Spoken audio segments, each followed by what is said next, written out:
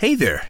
The holidays are here, so it's good to know Fred Meyer can save you some time with free pickup on all your fresh favorites. Whether your traditions call for a hearty helping of juicy ham, ample apple pie, or Aunt Sue's legendary twice stuffed stuffing, Fred Meyer has got you covered. So order for free pickup at fredmeyer.com or the app and get more time to get your holiday on when you grab your groceries curbside. Fred Meyer, fresh for everyone. Free pickup on orders of $35 or more. Restrictions may apply. Welcome to the Everyday Mindfulness Show, the off-the-cuff exploration of everyday aha moments and life experiences. Join a cast of over 70 uniquely brilliant individuals. Each week, Mike Domish and an eclectic mix of cast members and special guests will engage in mindful and lively conversations about everything from meditation to spirituality to personal passions to successes and failures to relationships to the stuff that makes up the moments of our daily lives. Let's get started with your host, author, speaker, provocateur, and a bit of a goofball, Mike Domish. Hi, yes, I'm your host, Mike Domish, and thrilled to be here with our cast from the Everyday Mindfulness Show. This week's cast includes Darren Tipton from Project Humanity, who they're doing incredible work in Africa. Mark Black from markblack.co, helping people thrive, and Vicky Abadesco from Soul Shop, building empathy every day.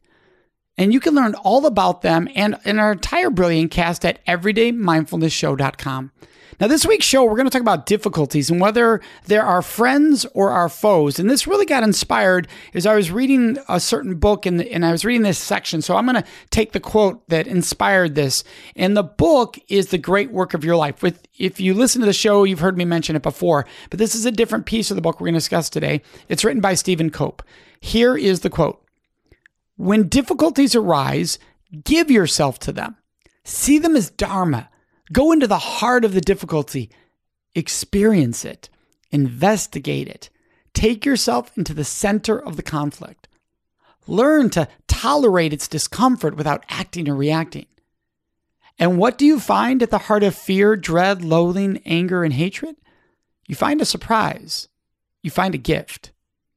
Vicky, we're going to start with you. How does someone take themselves directly into the heart of the conflict like that quote from the book speaks of? I love that quote.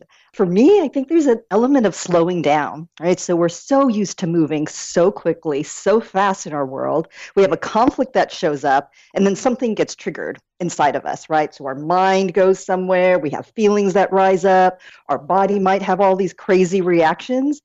And then how do we kind of create a slow motion that happens within us, in our body, in our heart, in our mind, in our entire being, to slow it down enough to get super curious, right? And to get to that place where we're so curious about, wow, what is this thing that I'm feeling that is getting me so fired up in this moment? Mm-hmm. And I think the beautiful thing about that is when we slow down enough, then there's so much more understanding for that thing that we were just triggered by. Because then I think there's some learning about, is it about the thing that just happened, or is it really something more deeper that we can look at that could be an incredible gift to learning about ourselves, and also an incredible gift in how we relate and connect to other people. And so what specifically would you say is the key in that moment, the difficulties in front of us? How do we take the first step? I think the first step is stop, breathe, and slow down. So instead of just reacting, like so someone says something happens, and we're so reactionary. So how can we stop ourselves in that moment instead of opening our mouths to say something that wants to come flying out, or again, behaving in a way that is just a knee-jerk reaction? So I would say the first step is just take a moment and stop. Stop, breathe, and just notice, wow, what is it that I'm wanting to react to? Do I feel defensive? Am I angry? Do I want to cuss the person out? Do I feel hurt and now I want it? Like, what is really happening? And notice yourself. What are you learning about yourself in that moment? You can just slow down. Like, wow, notice my anger right now. Notice my sadness, my disappointment, my confusion. And what can you learn about those feelings as they show up in that moment? So, Vicky, I love what you said there, because what I work on is teaching people this thing called the resilience roadmap, which is my method of explaining what you're talking about, which is how do we go through a difficult challenge? And the first step is to acknowledge it, right? Is to just say, there it is, and then to accept it, to say, I acknowledge what's happening. In other words, I don't go into denial and wish it away or into frustration and anger, which is sort of, I think, the instinct of most people, but instead to say, okay, this is what it is, and let me accept what is and what I can't control about this so that I can then move forward. And it's certainly not easy to do, and I think maybe not the natural instinct for us to do, but it can become the natural instinct if we practice it over time. How do you accept versus let go? Like, I know a lot of people say, notice what you're feeling. And then the mind wants to do this. Okay, let it go. Let it go. You acknowledged it. You're angry. Let the anger go. But it doesn't work. That's not leaning in. That's actually sort of acknowledging it and then numbing yourself from reality. So how do you accept and lean in and where it's appropriate, and not to lean in where it's not appropriate? So you're not adding drama where it doesn't need to be, but letting yourself feel real emotion in a healthy way that lets it go through you. How do you have that fine balance? How do you get there? And maybe that's where you were going, Darren. And I noticed you were jumping in there too. So no, and to Mark's point, and to answer your question, I think there are some words that are hard to accept. Divorce, death, cancer, you can think of a number of things.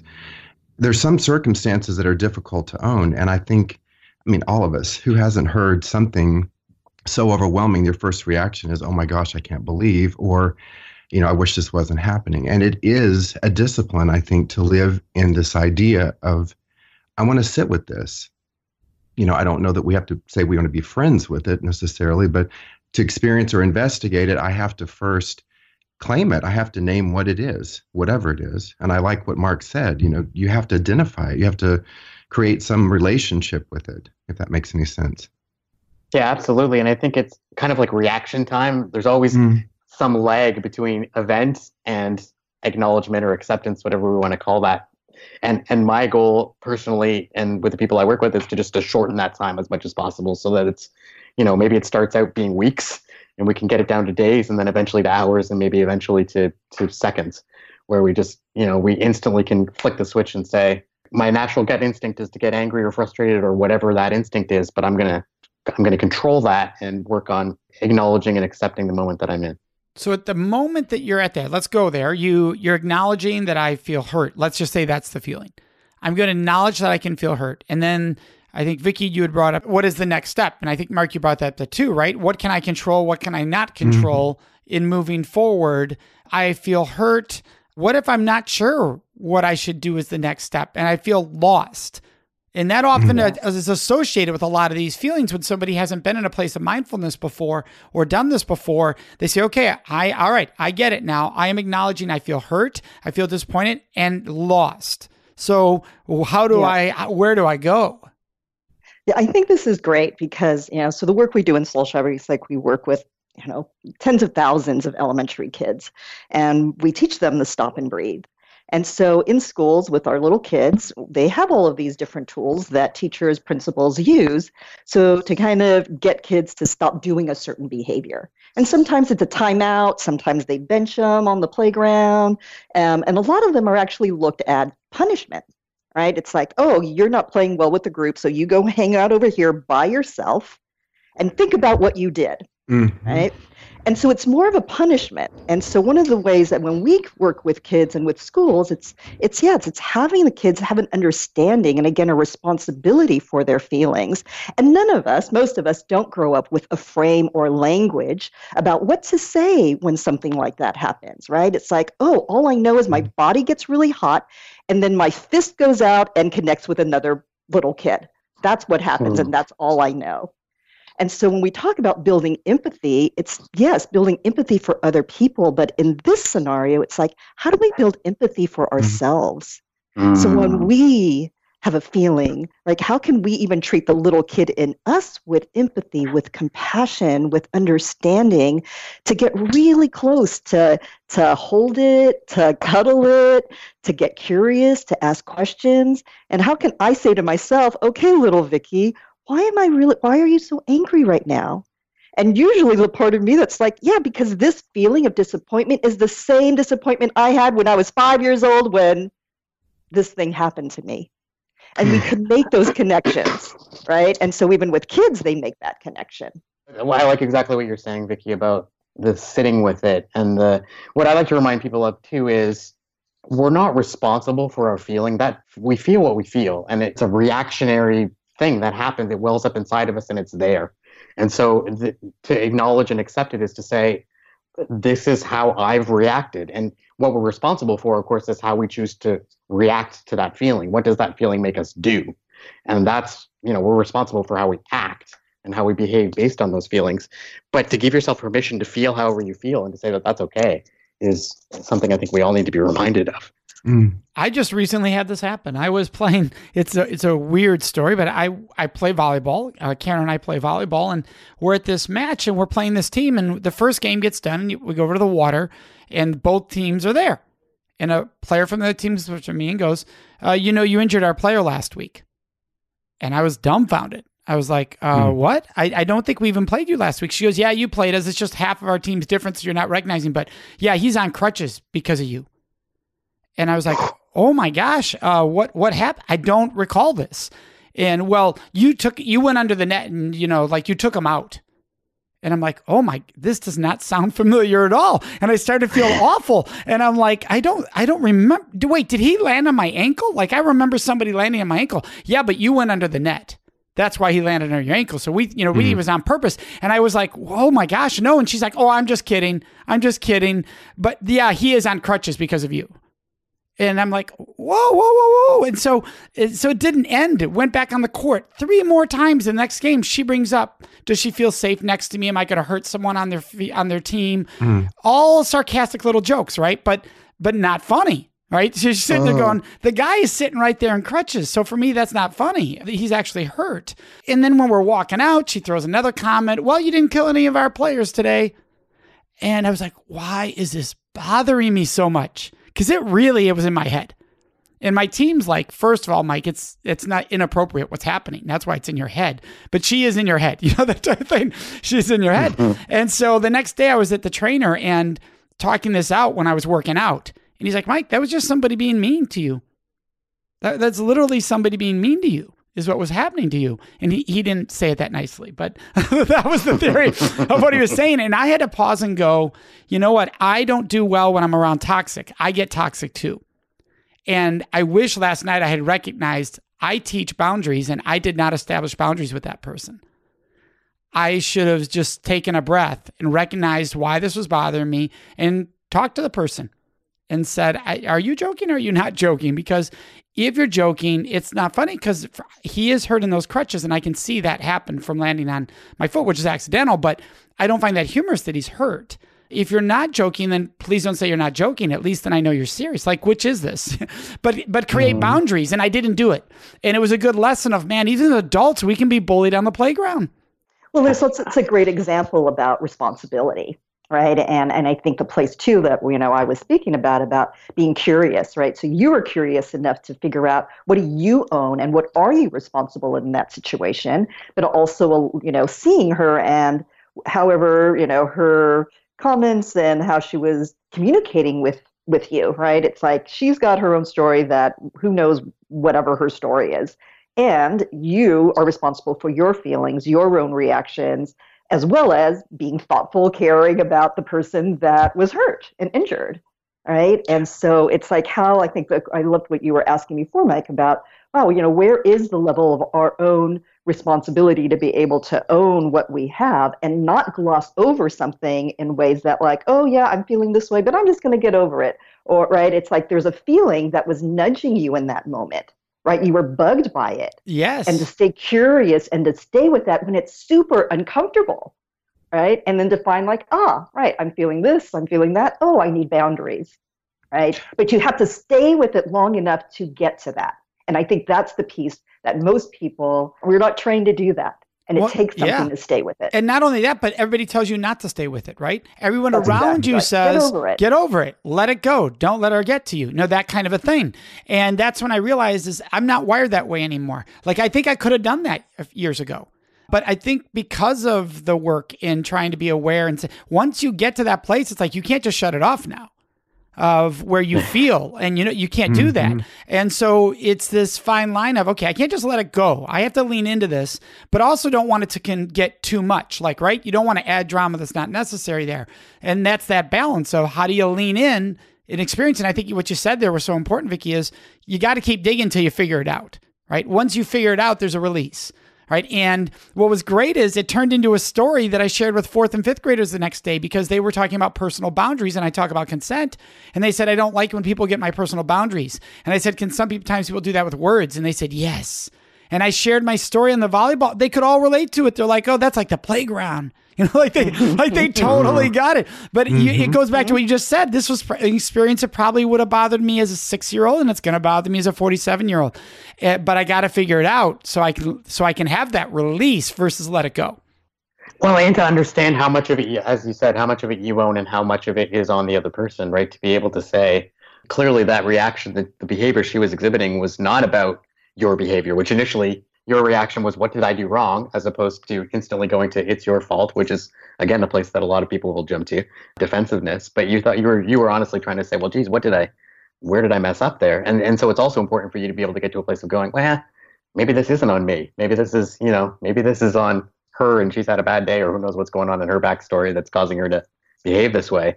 But ultimately it isn't about, me going under the net at all.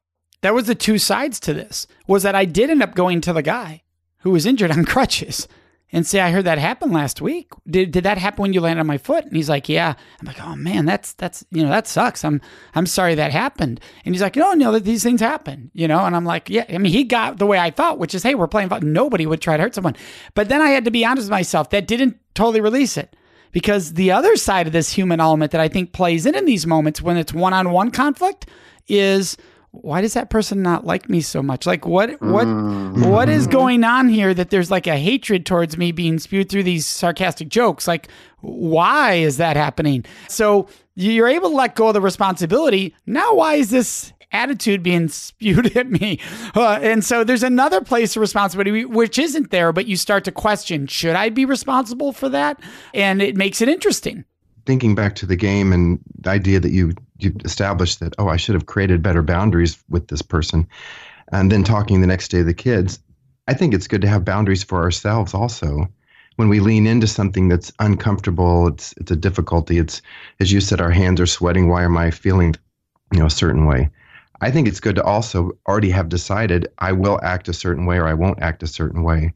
It creates a place for you to operate out of from, to then outwardly say, you know what, I own it, but I'm not going to be treated like that. And that was you're right. I love that, Darren, because that was the final discovery of, it was talking to my trainer the next day, and when he's like, that's not on you to take all that on. Like, right. That was and that's when I had the realization of, oh my gosh, I didn't create a boundary for myself. I need to recognize that. So in the future, I can recognize it in the moment. So that's why I love this conversation. I mean, this just happened to be a fluke situation that happened 2 days ago that allowed it as an example in this conversation, because it's sort of what you were saying, Vicki. I'm like, oh man, there we are as an adult. I can feel that. That's an example of a one-on-one. What are other kind of difficulties where this can show itself that maybe it's not a one-on-one with a person, but it's a life difficulty? It's interesting. I mentioned earlier as I was preparing for the show, there are some words that I mentioned that are hard to say. Divorce, unemployment. And those are hard to step into because they have profound effect on our own lives, our ability to provide for ourselves or our families, health issues that come up. And I find that increasingly difficult, especially if people depend on you. And yet when you hear the word cancer or leukemia, or you could name it, to step in, experience, investigate it, you really have to be at a point where you say, whatever it is, I'm going to own it.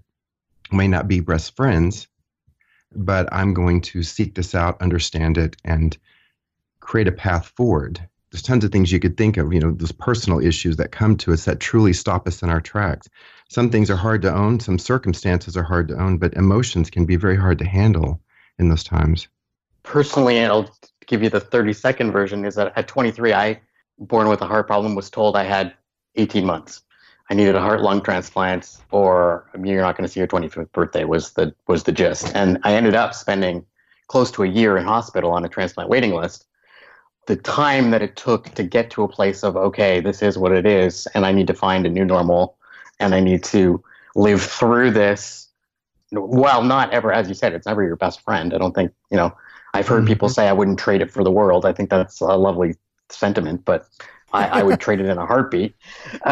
There's a pun there. Oh my goodness. Oh, but yeah. But getting to the place of being able to accept, there was then the learning and the transformation and all of the positive things that did come from it were able to happen. And they weren't able to happen until that wall came down and the acceptance happened. And again, that's about that. We all need a different amount of time to do that. And the shorter you can make it, the better it is. And Mark, what I love about what you just said, there's nobody listening, nobody on this call today who hasn't had those words spoken at some point. Mm-hmm. And we talk about this surprise that we find, this gift that dwells within the conflict, the difficulty, whatever you want to call it. When you learn that that's there, and it will profoundly and forever change the way you perceive, act, plan, live, even to have a more mindful existence, a more grateful existence, it becomes easier, at least to me, to walk into these difficulties and say, I'm going to go looking for the gift because I don't need it to find me. I will do whatever I have to do to get through it, but I'm going to go looking for it because when I find it, it's going to be my companion throughout the journey. And I know it's there to begin with, right? I know. Yeah, it's there from the very outset. There's something in this for me. I'm going to own it from the beginning. Love that. Yeah, that's great. I think that, the thing that we're all saying is, again, right, it takes a certain level of willingness, right, to be curious, to slow down, right, to befriend on some level, whatever that pain is. And, I'm thinking back on when my mom had dementia and Alzheimer's and what it was like to care for her. And she had it for 10 years. And so it wasn't, something that was, here today, gone tomorrow, right? It's kind of like something that impacts our lives.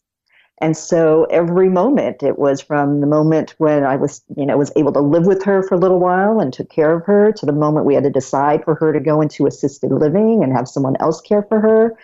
Had to, owning my own place of all the guilt, all the shame. Why can't I just take care of her? I'm a bad daughter, right? All of those things. And having to, again, just befriend all of those thoughts and all of those feelings.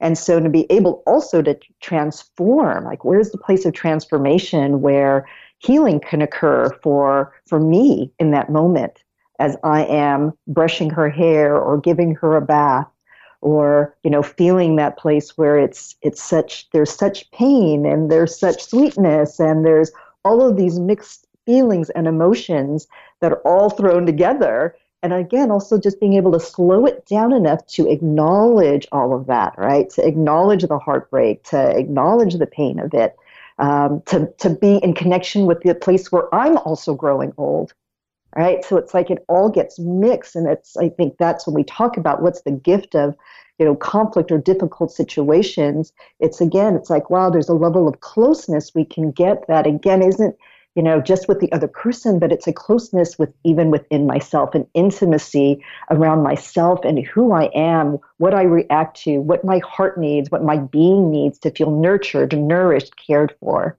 And one thing too, Vicki, I don't mean to interrupt you, there's a certain element of instant community when we go through something like this. Mm-hmm. Years ago, I was so proud. I bought this green truck and drove it off the lot. On the way home, I saw 3 like it. Yeah. Until you deal with death, loss, cancer, you can name whatever word fits. Suddenly you realize people around you who've never said a word, never communicated. It could even be struggling with anger. It could be whatever it is. Suddenly you realize not only am I not alone, that I already have people right around me that I see regularly who probably deal with or have dealt with the same thing.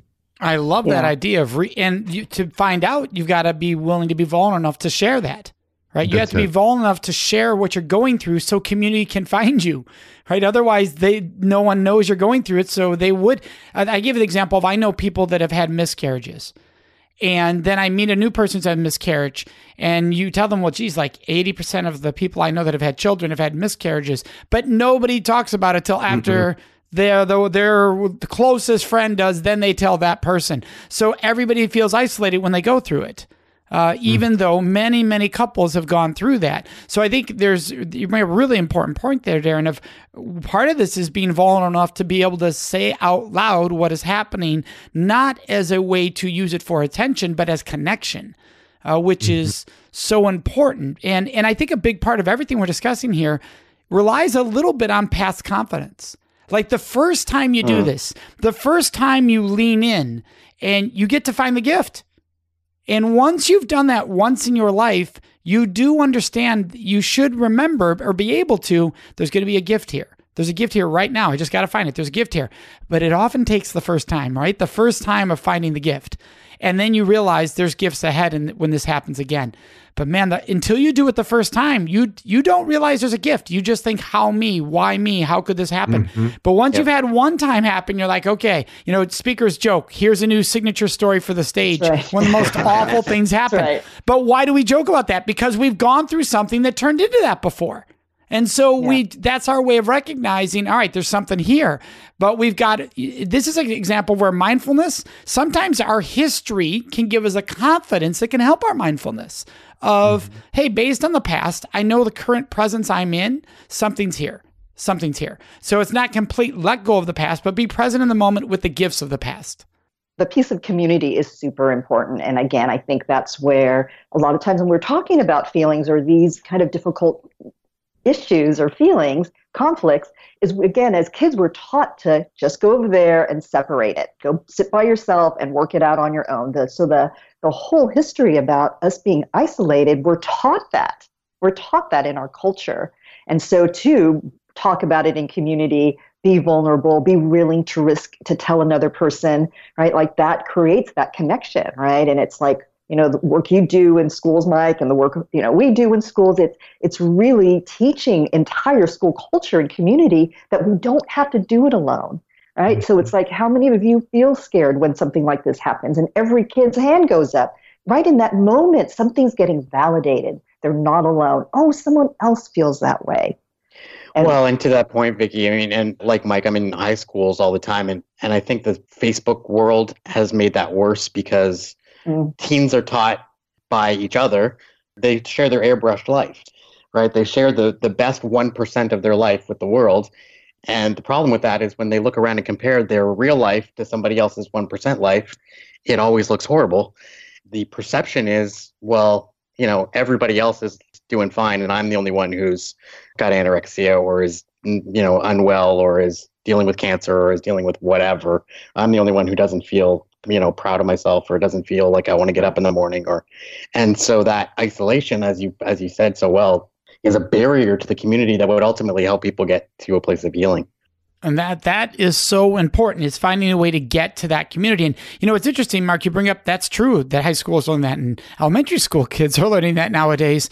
It's recognizing how many times have we all as adults seen somebody on Facebook open up from a place of vulnerability in a healthy way, in a safe way, and the world come to them and the world come to support them. And so it is understanding, I think it's important for all of us to remember that a lot of times people are sharing the 1%, but man, the few times people share the other end of the 1%, like the other extreme of the spectrum, wow, the love that you've seen. And I think we forget that.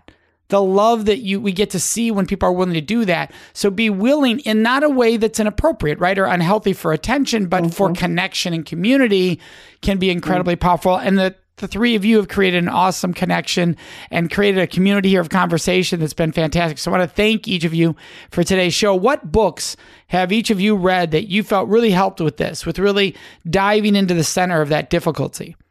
I love anything by Pema Chodron. So like her book, When Things Fall Apart. Also, I'm a big fan of Byron Katie. And a lot of things that we've been talking about, she also talks about, including that we all have all of these feelings. It's not just, if I'm sad, I'm not the only one who's sad. Sadness is global. Lots of people feel sad. So those two resources I love a lot.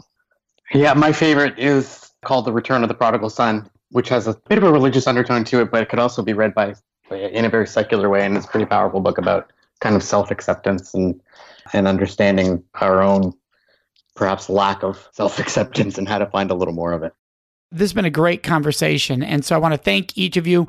For everyone listening right now, so you can go to everydaymindfulnessshow.com and find these brilliant people. You're looking for Darren Tipton from Project Humanity, Mark Black, Helping People Thrive, and Vicky Abadesco from Soul Shop. Remember, you can check out all of them at everydaymindfulnessshow.com. And until next time, may you enjoy everyday mindfulness in your life. 3 quick reminders. 1, please subscribe to the Everyday Mindfulness Show on iTunes. Already subscribed? Then encourage others to join us by inviting them to subscribe to the show. 2, while on iTunes, download all the latest episodes. 3, reviews help more people find out about the show. Would you please go into iTunes and write a review? Doing so helps spread the mission of the show. Thanks. We appreciate you being a part of our vibrant, oftentimes silly, and always vulnerable community. If you have an idea, a thought, want to sponsor the show, or just want to say hi, send us an email at listen@everydaymindfulnessshow.com and check us out at everydaymindfulnessshow.com. Have a joyful, mindful week.